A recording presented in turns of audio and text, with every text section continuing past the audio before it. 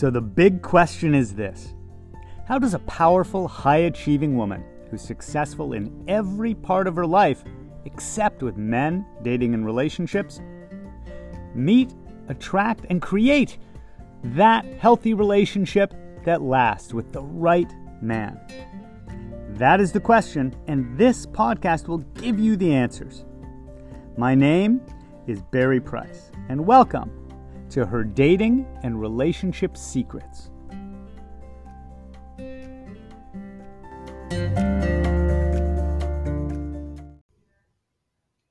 So in Secret 18, we're going to get into the overview of the complete path to success. So you can start seeing how this all ties in together. You know, if you go back through those first bunch of episodes, you'll see that I'm literally walking you through, kind of like putting your left foot forward, then your right foot, then your left. Like we're step by step walking you along the path to success in dating and relationships. So, for example, we've talked a little bit about some examples in the episodes, but I want to start with a relationship example. Like, let's say that you're in a new relationship. Okay, like a client of mine, Laura, was in a new relationship, and she was afraid that it would get screwed up or that she'd screw it up. You know, she didn't want anything to go wrong with it. So here's how it looks walking through that success path, right? Let's say you have a new relationship. That's kind of step one. There are kind of 12 steps through this framework. And maybe as you listen, you can kind of notice where you are at on that. So Laura began her path having the new relationship, right? It's a new guy. And then the second step in that path, the second stage really, was realizing she really wanted this one to work, even though others hadn't. Right? That's an awareness. That's a stage we come to. It's like, I don't want this one to fail. And that has to happen before the third stage, which is we become aware of what the surface challenges are. Laura started thinking about the reasons some other relationships had failed and started noticing surface level problems that could be a problem with this guy, right? He doesn't seem to be certain enough on his direction in life. Is he really going to be successful, or will he pull me down? Will I end up supporting him if he fails at his business? You know, starting to question the guy, the relationship, starting to question herself, right? Surface challenges coming up of her noticing times when she would be kind of pulling away or not liking that she was being a bit needy in the new relationship. Why isn't he available when I want him? So she started noticing those surface challenges, right? And that's sort of that third stage. That fourth stage is where she became aware of her part in that. Oh my gosh, I could mess this up. Like, this is my old neediness coming up.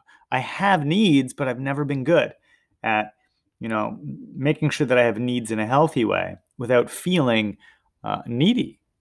Or for some people, it's putting up a wall early on. It gets scary and you start disqualifying a guy, right? When it starts to get real or intimate.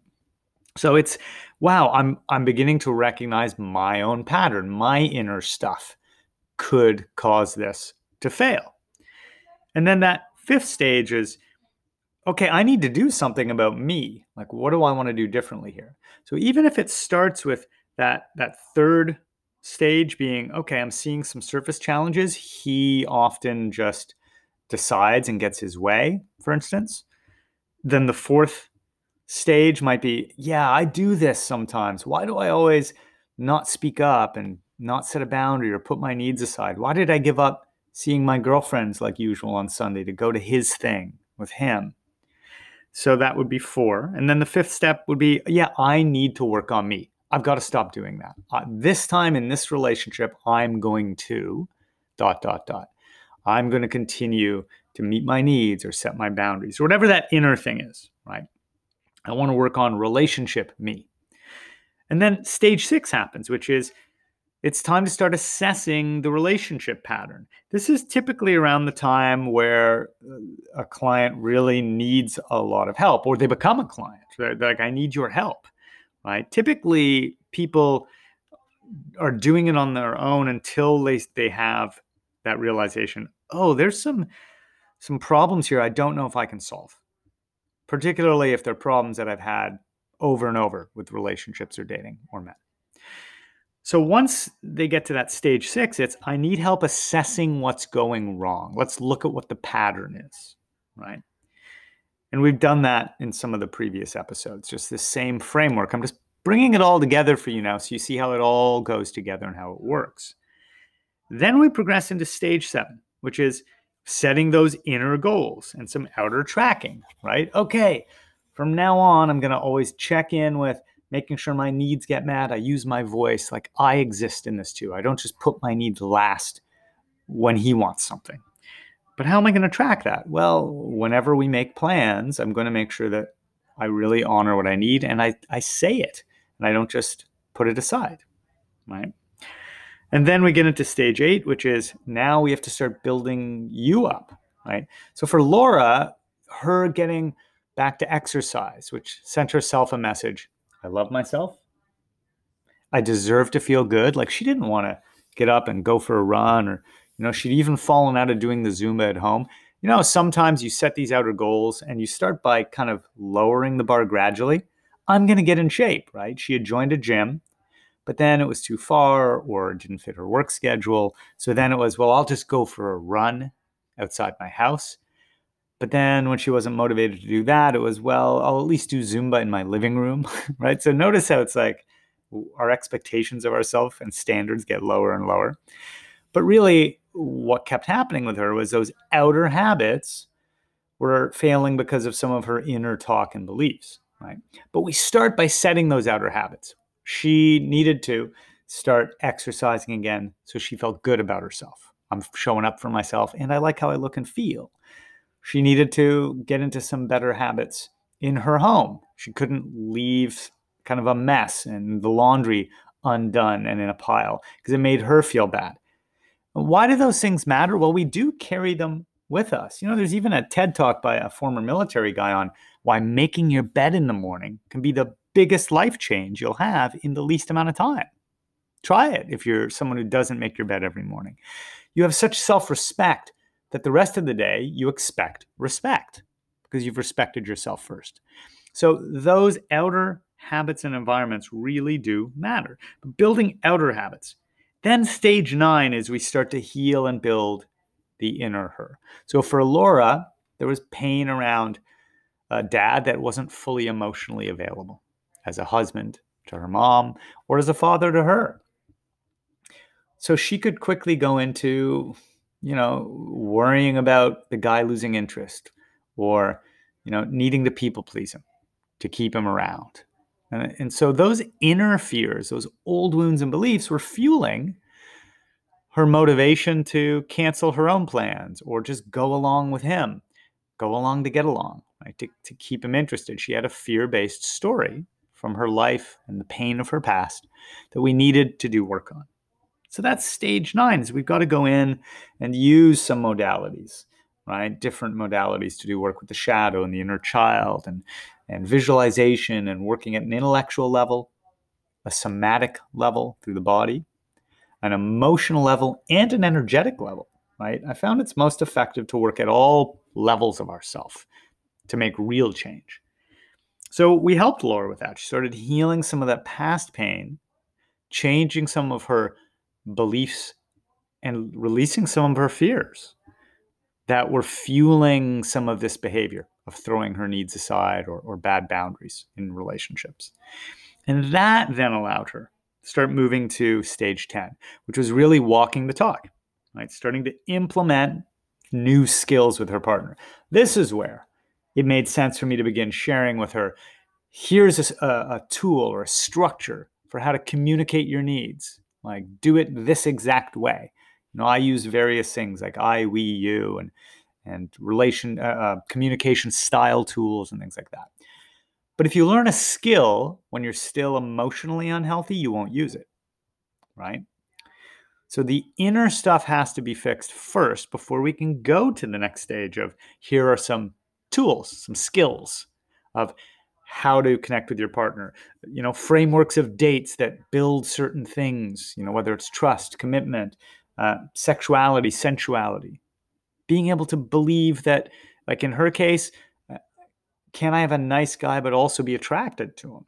Right? So we can give you those exercises, tools, and skills, but only once we get to this stage 10, where we've done the other stuff. We have to build a foundation. Can't put a roof on a house that has no foundation or first or second floor. Right? You got to build it in a certain order. So I hope, is this making sense to you, right? That each thing has to proceed after the next one, right? Kind of like in a recipe, right? You don't throw the unmixed flour into the oven. You've got to do it in a certain order or it doesn't come out as a cake. So then stage 11, right, is now she's going to start to struggle a little bit with old resistance and also just not being skilled, not having the practice of being good at doing things a new way with this guy. So with Laura, it was her coming back saying, I tried this and it went well for a while and then my fear came up, or I had an amazing romantic night with him, but then the next day I started overthinking and getting in my head. So this is where we have progress, but we're doing it imperfectly. So in a coaching framework, that's where we can, hey, tell me what the challenges were. Let's celebrate your victories, your progress, your success. And now let's support you through making adjustments in what's going wrong. And then finally, that last stage, stage 12 is, you don't get in shape by going to the gym once. We recommit, right? We go into the discomfort, and it's amazing how often we just want new. But all of our success comes from our commitment to deepening something, right? Going to the gym again and again. Our willingness to practice our handwriting over and over as a kid so we get better. Imagine if little babies who were crawling stood up in a wobbly way and attempted to walk once, but then that was it. I'm done with that learning to walk thing. No, they do it over and over and over. So now it's about maintaining that connection to having enough success and reward and joy that you're excited to want to keep coming back. Because when we're success and achievement minded, we want to see the progress. So we need that in order to stay recommitted on a continual basis. We've made a decision. We're disciplined. No matter what, my future life with an amazing partner matters to me, which Laura has now, because she went through this framework, this path to success. So she didn't settle for less in herself or in her relationship or her partnership. So that's how it all ties together. It's the same 12 stages, whether you're single and working through loneliness and wanting to get back out there, whether you're in a relationship and you're looking to grow enough to leave it, or you're working to deepen a relationship and get out of your own way and let love really happen and last.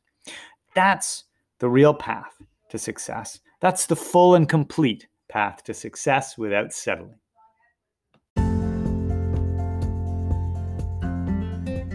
Thanks for joining us. Please remember to rate, subscribe, and also share this with anyone that you think it could help, because I'm on a mission to help 1 million successful women have healthy, lasting relationships.